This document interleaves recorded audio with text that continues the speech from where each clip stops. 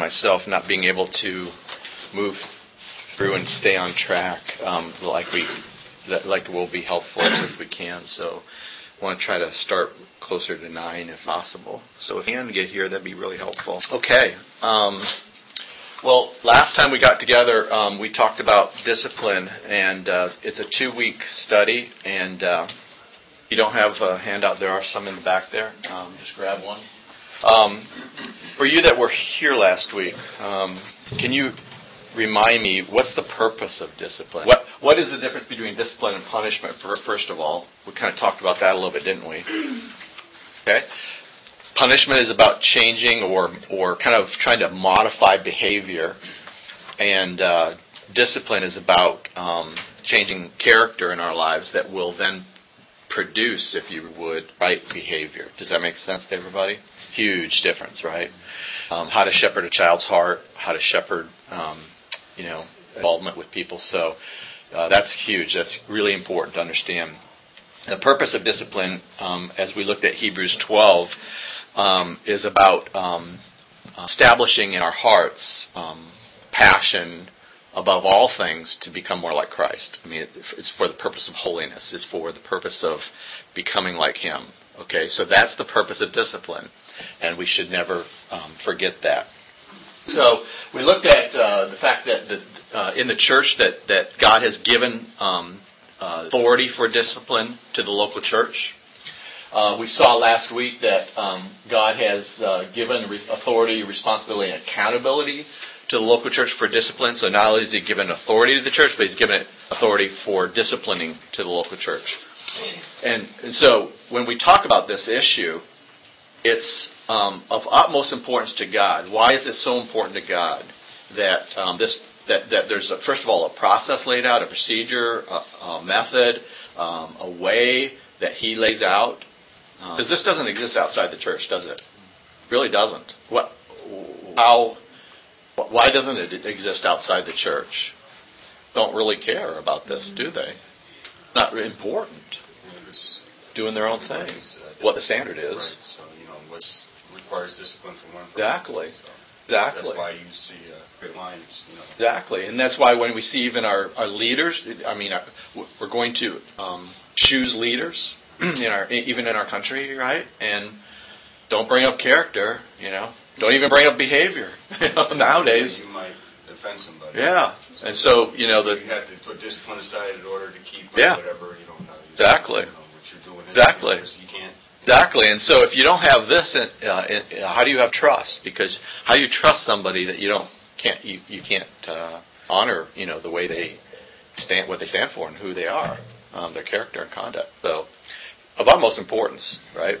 So we saw here that discipline, there's 2 types of disciplines. One's a broad sense of way of living. We're not going to be talking about that in our time together, really. What we're talking about here is really a more narrow sense of discipline as it pertains to loving confrontation, okay, for the purpose of restoration. And what did we say restoration was? Do I remember? Bring back or mend or what? Motive of the heart, okay. The word restoration actually means to bring it back into the rightful place it was before. It's kind of like the words that we would use for mending a gnat that was broken, to kind of put it back in its functioning state again. Or let's say setting a bone's broken, and like putting it back in place so that it can go back to its useful state. Yeah, Mike? One good example would also be the restoration car. It used to be in the showroom. Over the last 20, 30, 40 years, it kind of decayed, floundered away, and tore to its original condition for its original purpose. Right, exactly. Amen. Okay, but there is a last piece of this, which really is the discipline portion versus I'll call it the restoration process. Follow me. That is laid out in Scripture as to fellowship. So we'll talk more about that. Okay, we also talked about that there's a bunch of excuses that churches, I'll say, in general, use to not do this. And we talked about don't really love one another, never seen it actually work, may scare people away, it's been abused by it. We don't have time for it, we just preach and teach them out. Our church is too big or too small to do that, we might be sued. And we acknowledge that each one of these are probably, there's an element of truth in each one of them, isn't there? And so, but that doesn't keep the fear of man it shouldn't rise to the level of fear of God. And we need to fear God. And what He says is important, most important, right? Okay? Next is, we said that God is that the imperatives for doing this, for following this process are really three things. First, to protect God's reputation, of utmost importance. Huge. When people look into this body here, or into any local church, do they see something different? As a result of the Word of God in lives of people? I hope so. I pray that it would. Second is to protect the sinning brother from more discipline, because we said, what did we say about the process of God's discipline in our life? It does what? It ratchets up and up. It starts low, right? It just keeps ratcheting up.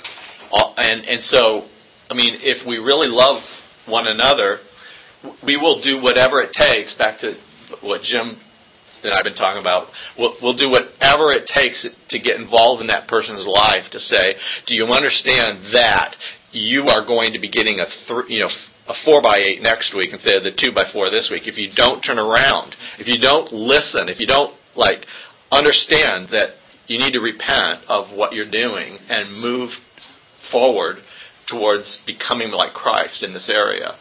It's huge.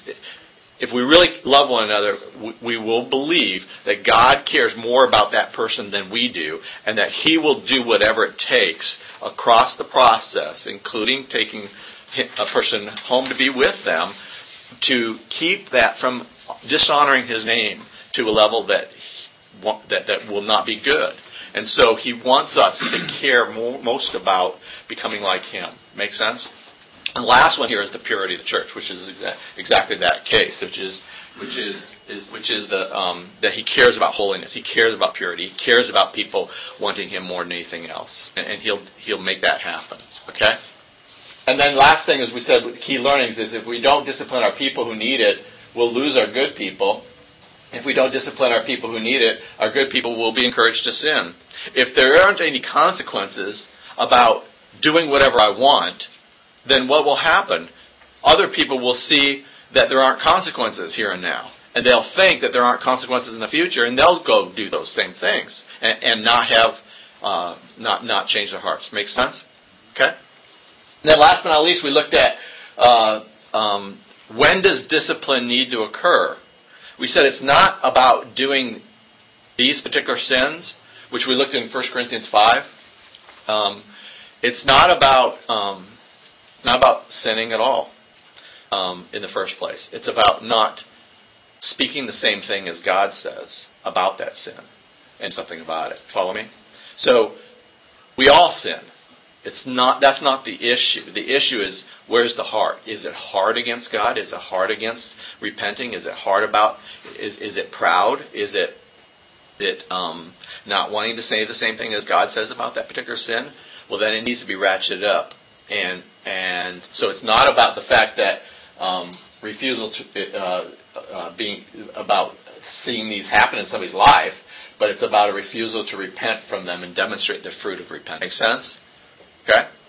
So these are a number of the key ones that have to do with our sin that is, in a way, a little bit more obvious to outside, more public, let's say. A word to be found out as opposed to private. It's not to say that private isn't really important either. Okay? God has given instructions for preparing for discipline. So this is where we left off. And if you would, turn with me to Galatians chapter 6.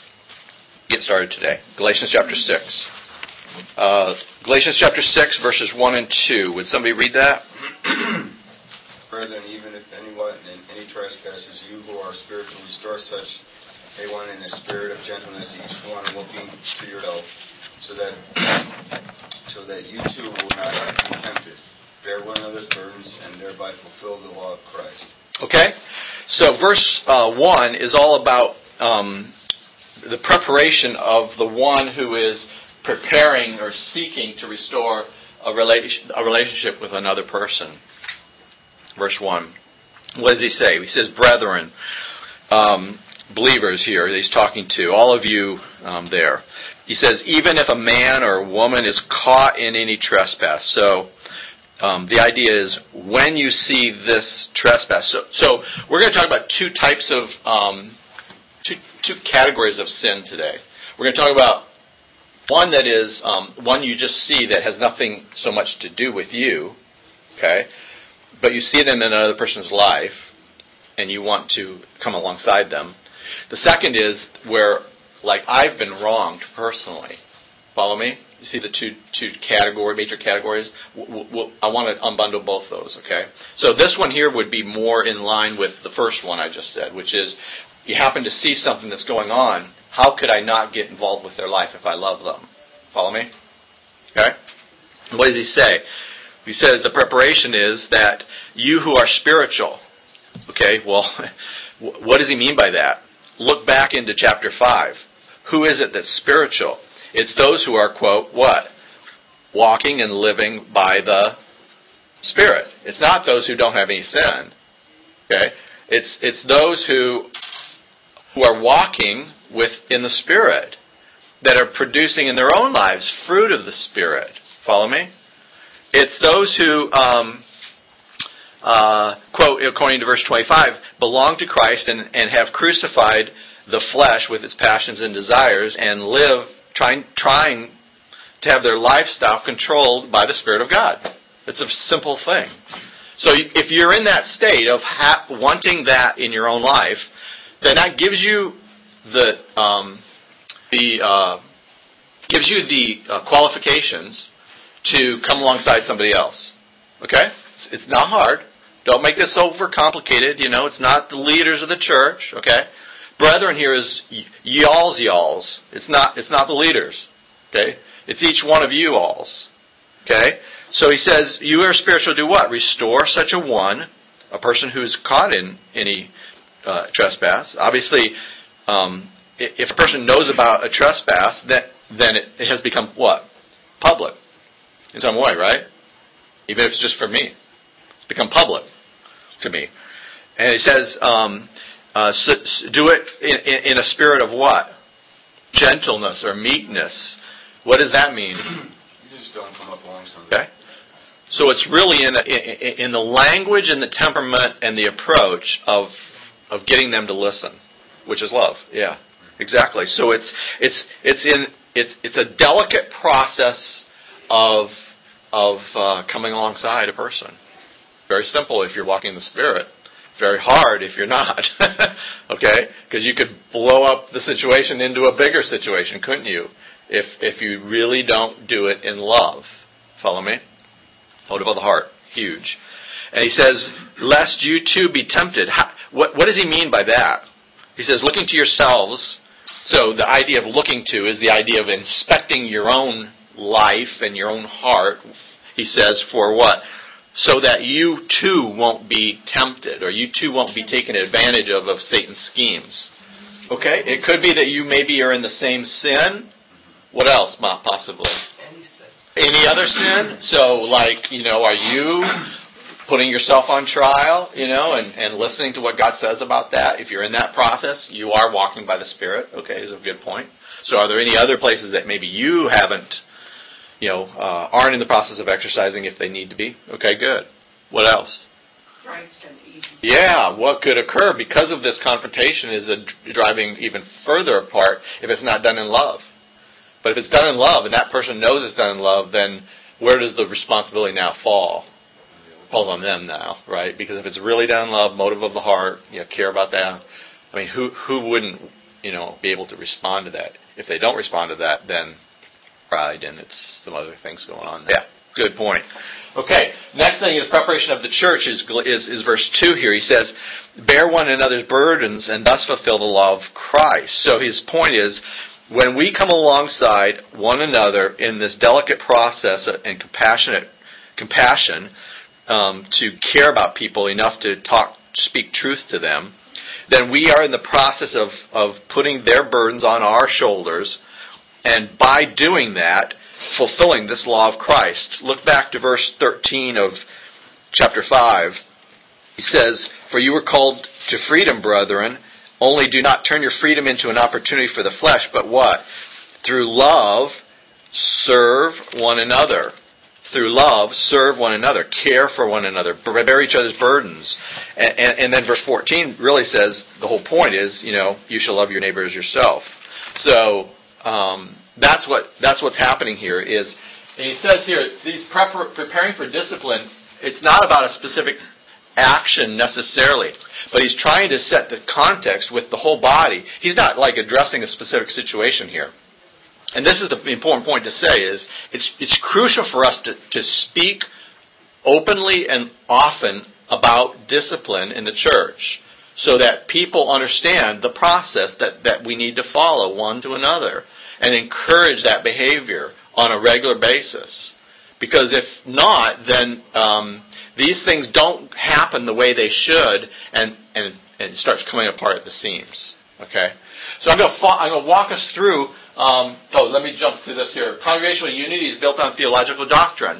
Congregational unity is built on theological doctrine. It's of utmost importance for us to be together in the process of the procedure.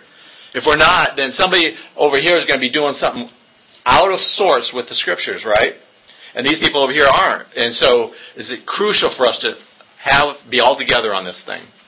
God's goal in discipline is to restore the individuals to usefulness.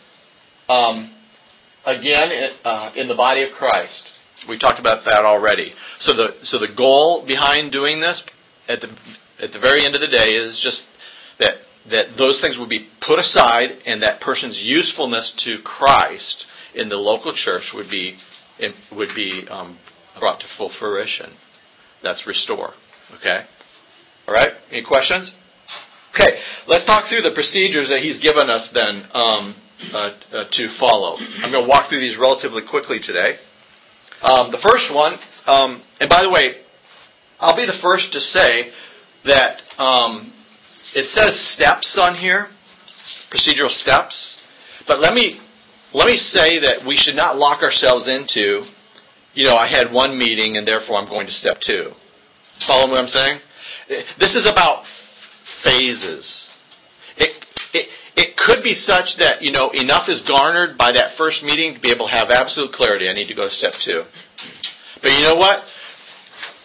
I may need to take a couple steps because I wasn't able to really accomplish what I wanted to accomplish in one meeting with a person. Follow me? And he doesn't go on here saying, you know what, go talk to a whole bunch of other people about the problem and then, get their thoughts about how to handle this, and then, you go talk to the person.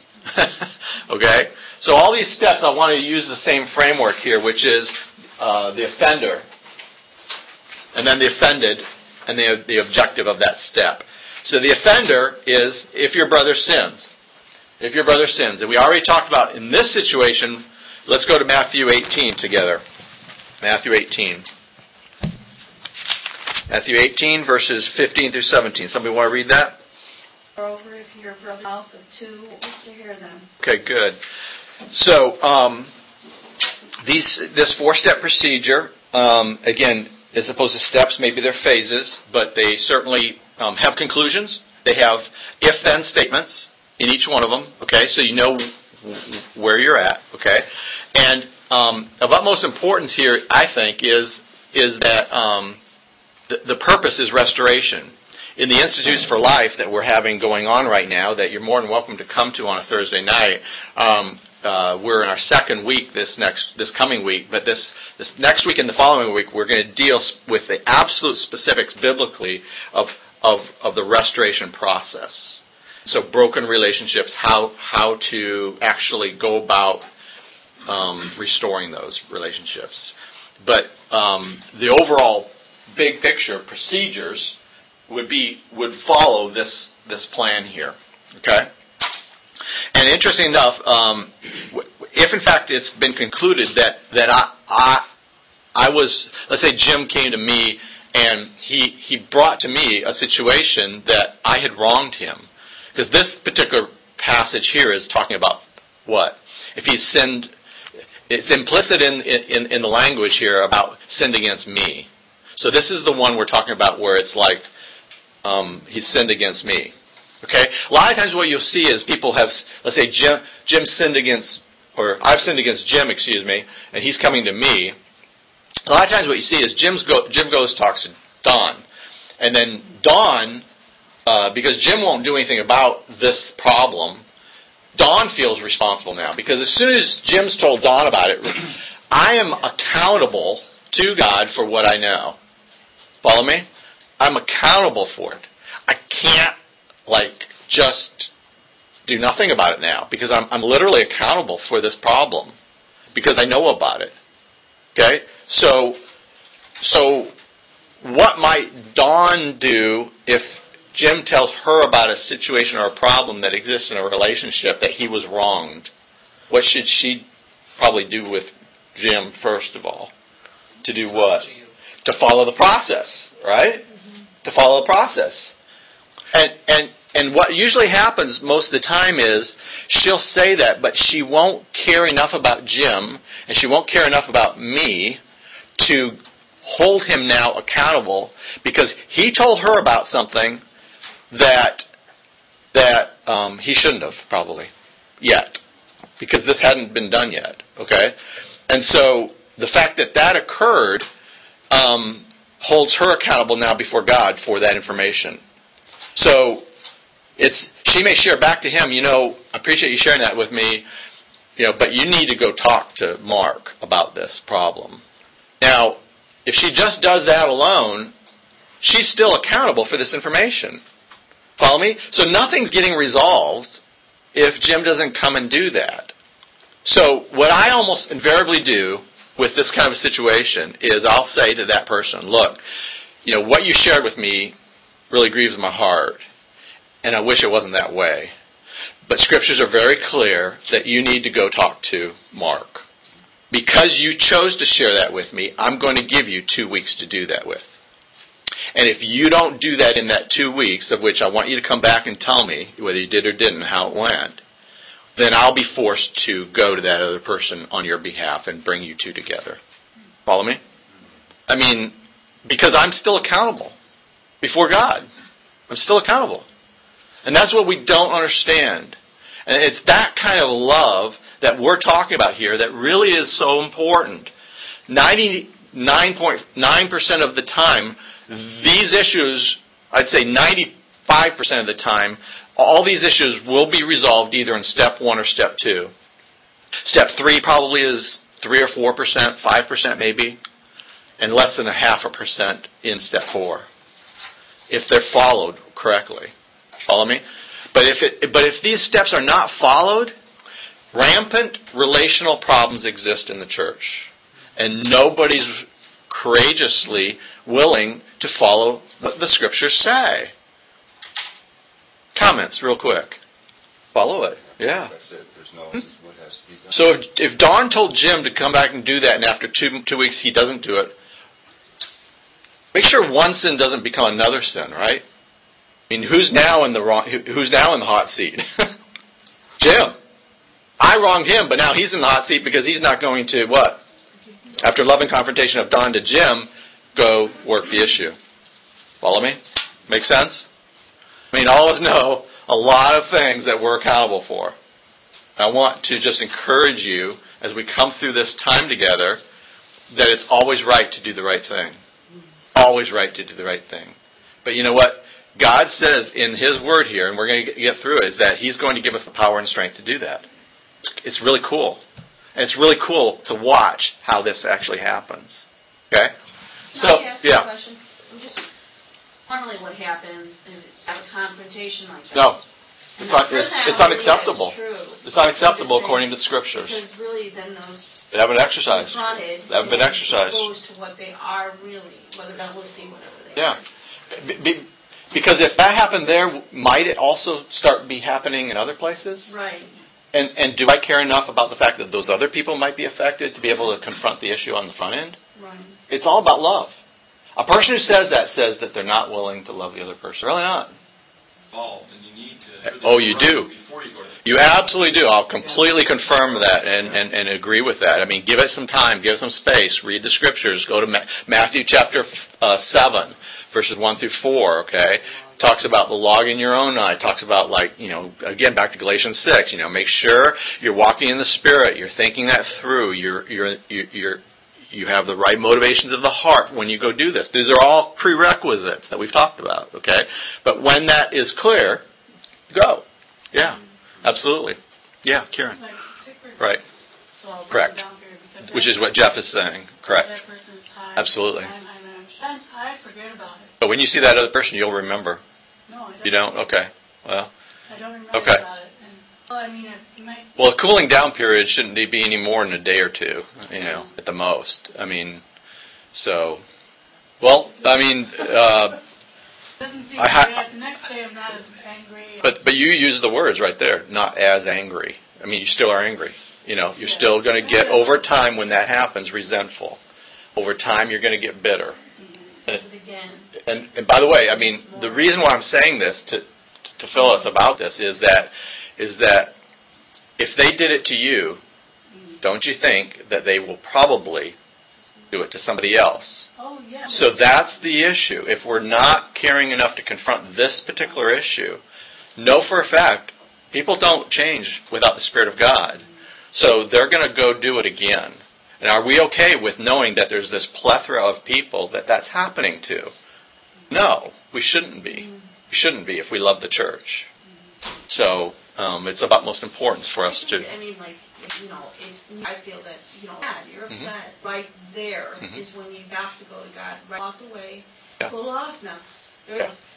They have to get down on their knees and realize that you just read that person is it is. It absolutely is. I think if we are taking it... Absolutely.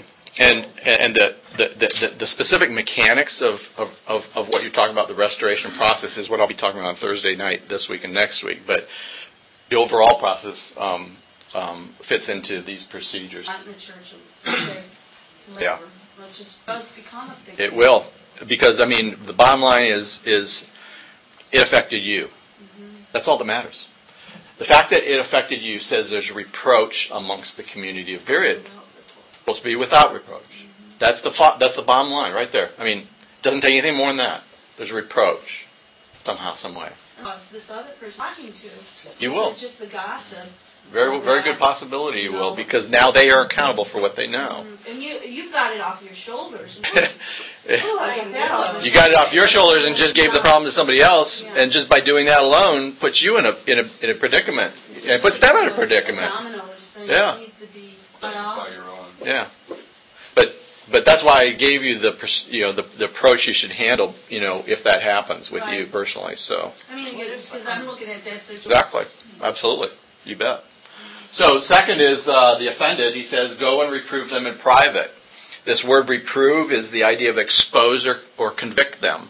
In other words, you're not the convicting power. The power of the Spirit is the convicting power. And you would pray before that time, and you'd ask God to use your exposure of how that impacted you to convict them.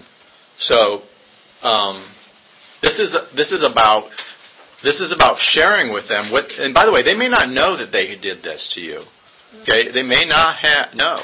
So how they handle that in humility, receiving truth into their life and speaking the same thing as God speaks, which is to understand that what they did offended me. The actual language around that and how to bring those two pieces together is what we'll deal with on Thursday night. But this actual process is to expose to them one-on-one that this occurred and how to resolve it. Okay, the objective, yeah. What if, sure, as a believer, should you just take what they said to as believing and have a clue? Yeah, even if it's a believer. No, I think these principles work. Oh, right. The piece that won't work is that fourth level of fellowship of the church. But the principles themselves will work. And point about a non-believer, I actually use the exact same approach with a believer and a non-believer, because a believer may not know the scriptures about what we're talking about here, or they may also not know that I was offended. So it's really important to just explain the way it is. And see, it doesn't matter whether they think they offended me. That's not the point. The point is they offended me. Follow me? So how they respond to that exposure or that reproving, that bringing it out in the open and talking about it, dead fish on the coffee table, right? It's like, it's there, let's talk about it, okay? How they handle that is going to tell me a lot about who they are. So, and a lot about their heart, whether they're going to hear me. So this issue is hear and listen.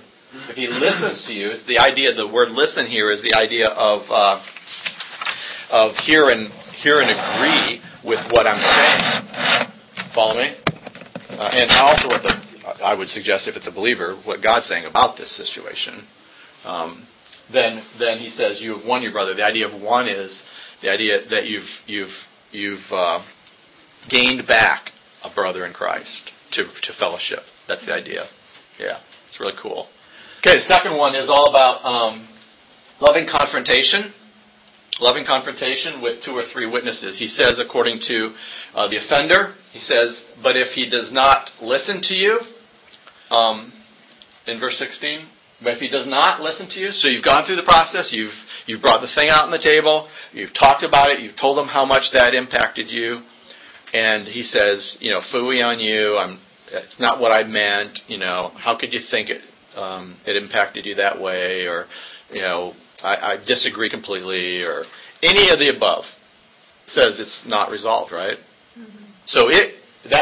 So therefore, he does not listen to you, right? Because listening here is the idea of listening, hearing, and coming to a consensus of agreement on what the situation was and that it wronged me. Follow me? That didn't happen, he says. So, what's the next step? He says, take 2 or 3 witnesses with you. And from the offender's perspective, he says if he does not listen to you, now it's moving into a rebellious heart or a rebellious state, because he's like, what is he doing? You see his neck stiffen up. They're becoming dogmatic about their fact that they're not responsible, right?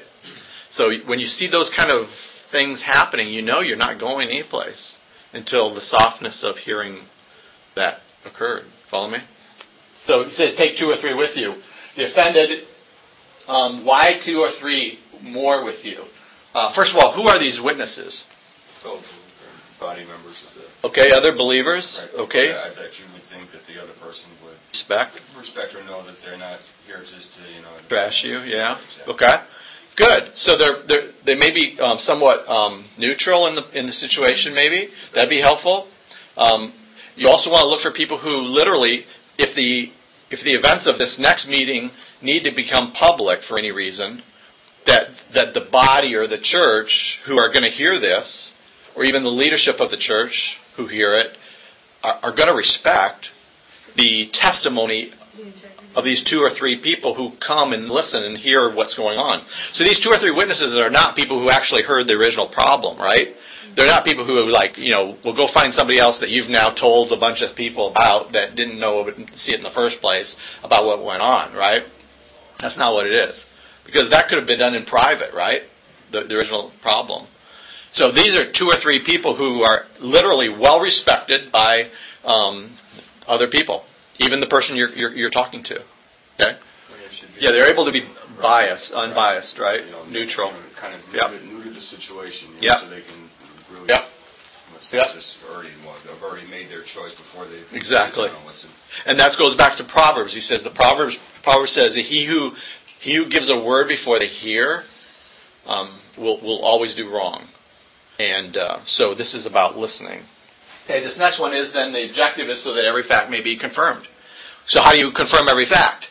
You sit in the middle between these 2 parties, right? And you ask questions in such a way that you solidify down who's speaking truth, who's not, and what's really going on, right? Very clear, very simple. Talk it through. Get a clarity around it. And there's no prejudice. That's when I believe. Exactly. People to agree with come with me. And but this exactly. Judges. Exactly, and there would be no reason to believe that this other person would not totally respect, these people we've brought. In fact, I would suggest, almost invariably, that if there's 2 people on both sides, that you literally bring 2 people from both persuasions, but they're biased, they're set aside, they are able to help us engage it, bring together. People, exactly. Calm, let us gather this reason. Yep. Good. Implore them to repent is the objective. Implore them to repent. Okay, the third step is tell the situation to the church. Tell the situation to the church. Again, the offender is, if he refused to listen to them, who are the them there? It's the 2 or 3 witnesses, right? This now is starting to go from a rebellious heart to a hard heart. So, I mean, this doesn't occur over 3 days, or morning, afternoon, and evening. Okay, this is a phase. Okay, we're gonna let. Why is a phase so important?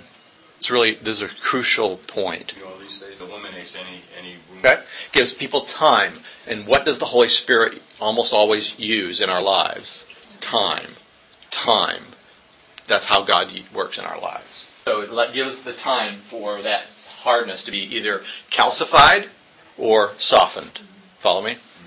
The offended says, tell it to the church. The church here, just from a process perspective, I would suggest that the church here is the elders, the leadership of the church. And I think this part of the process is something that, if in fact this does not need to be made public, and it can be resolved with the elders working with those 2 to 3 witnesses along with that party, that's a great thing. It's resolved at that level. Then we don't have to go any further. But this also allows, beyond the 2 to 3 witnesses, the council of elders or the pastors to come around the situation and try to help take it to the next level and work it. And if that does not become resolved, then this next step 4 takes place, which is church knows about it, and it's the whole church knowing about it is kind of what I'll suggest is the bridge between step 3 of the leadership of the church to step 4, kind of in between there, just from the way it makes part of how it works. So the objective here is implied. It is that a sin against a brother is a sin against the church. Back to our issue of the community of the believers being in a state of becoming like Christ as opposed to not becoming like Christ. Hardness of heart and lack of brokenness calls for radical attempts for restoration. So again, if a person's going to dig their heels in and lock down and say, they're not going to hear this, then we'll ratchet it up. Keep on ratcheting it up. Okay? Any questions on that one? Okay? Got it? Okay? Right, 4 is ongoing attempt to restore the offender if he refuses to listen to the church. Again, the church being now, we've heard it as a council, we've worked it, it hasn't happened, now we've gone to the whole body. We'll ask the whole body to come, and we will then present to the body what's going on. And we'll present to them also the process that's led up to this point. We'll present to them the clarity of the person's heart. Okay? So what occurs here is the offended, it says to let them be a tax gatherer or a Gentile tax gatherer. And this is the place where discipline starts, really. I mean, the rest of it is really about restoring the person. And it's not to say that this last step isn't restoring, but it's moving to a discipline phase. Okay? The objective here is implied again, and it's that sin or unrighteousness is intolerable in the church. Extreme efforts are to be employed by all to bring to restoration. Extreme efforts, extreme situations need extreme efforts. That's the point. Okay? I got that? Extreme efforts need to be employed to bring all to restoration. Okay? Anybody still okay? Good? Okay? All right. Next is step 4, ongoing attempt to restore. Guidelines around it. First of all, what we would do is we would call the body together. Again, these aren't in Scripture, but I mean, this is what we would do. And it seems to work. We've gotten input from a lot of it. So, guidelines would be we'd call the body together, we explain the situation, and then we would say to the body very clearly, so-and-so will be being dismissed from our body 1 week from today because they have a failure to repent to the satisfaction of the council of elders. By the way, repentance always has fruit. We call it the fruit of repentance. So the fruit of repentance has manifestations of reality. Follow me? If a person's got a hard heart still, or they're trying to throw things back at the process, or back at the people, or back at the person, tells me that they're not in a place of repentance. Okay? So we would say to them, by the way, prior to this meeting, we would have sent that person, either personally we would have communicated this, or we would have sent them a registered letter in the mail that they would have gotten before this meeting that said, this meeting's coming up, this is what we're going to talk about. Okay, so call us if you things have changed. But we're going to have to take it to this level. Have you ever seen it? Yeah. I've typically seen it. And by the way, that's almost always what happens at this point. Okay, but still, we have an accountability to two things. One is clarity to the body that this is what's gone on, this is what's happening. Number two, if they go anyplace else, clarity to that leadership that we will go talk to them. Yeah. Next is challenge the body to reach out to the person in the next week. So here's where the appeal comes from the body. We're saying we're giving it a week. If this hasn't changed around in the next week, then this is the next steps we're going to follow. We would implore the body, go talk to them. Encourage them. Do whatever it takes. Bombard them with love. Okay, tell them, turn around. Okay? Next is, we would then, if that does not occur, again, it's to the reason why we say very clearly to the satisfaction of the Council of Elders is because they will communicate differently to other people than they will to leadership, possibly. And we don't want a lack of clarity. It's the fruit of repentance as understood by the leadership, because they're just not with it. Okay? So we'll give it time. If things are changing, we'll move it. Most important thing here is restoration, right? Okay?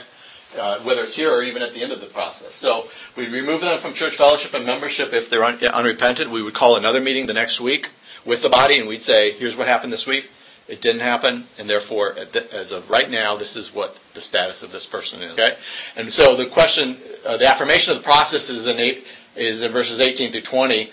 He says, actions are directed by heaven, will have been bound and will have been loosed. So the whole point here is in verses 18, 19, and 20. It says, when the local church follows Christ's pattern for discipline, it conforms its decisions to what God has already done and thereby receives heaven's approval and authority.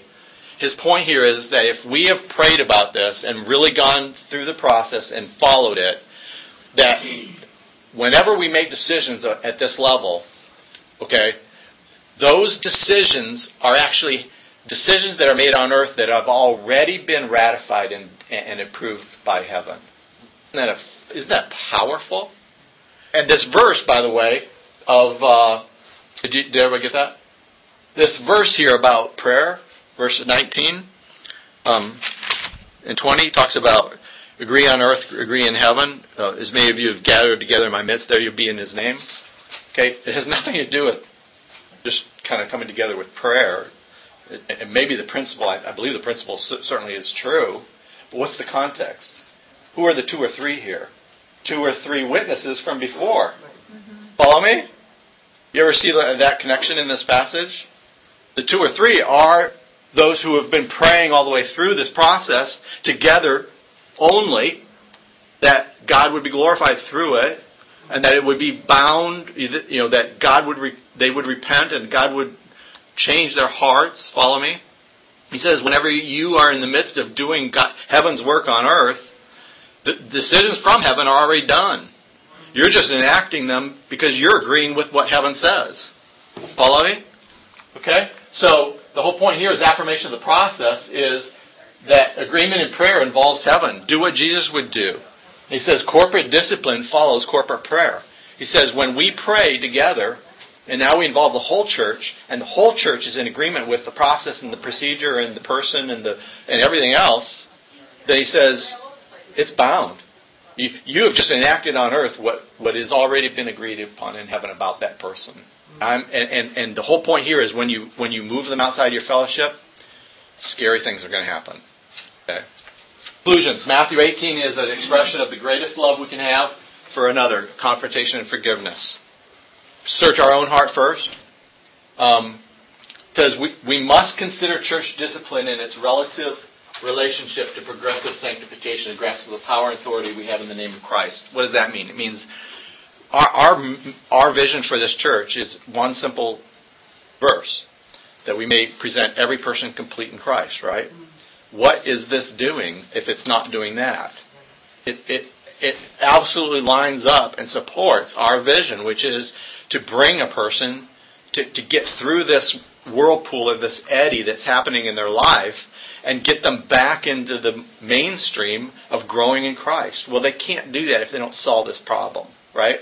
So this now starts to push this problem up and make it a really important issue until it's resolved. If that doesn't happen, what's going to occur? They're going to continue to do it. Broken relationship continues to fester and fume. And it's scary what will happen next because of the adversary's tentacles into our hearts and into relationships. So the last thing here that I wanted to hit on here is our attitude in the process of doing this is not like, okay, let me look under every cover and find out what sins are out there, and I'm going to be I'm God's gift to this church about, going and like banging people over the head to figure out what, where they're at. I'm the hall monitor. I'm a spiritual policeman in this church, thank you. I got the cop badge to prove it, and I'm out to do my job. What about this don't you understand? No. Okay, we are a church filled, with sinners.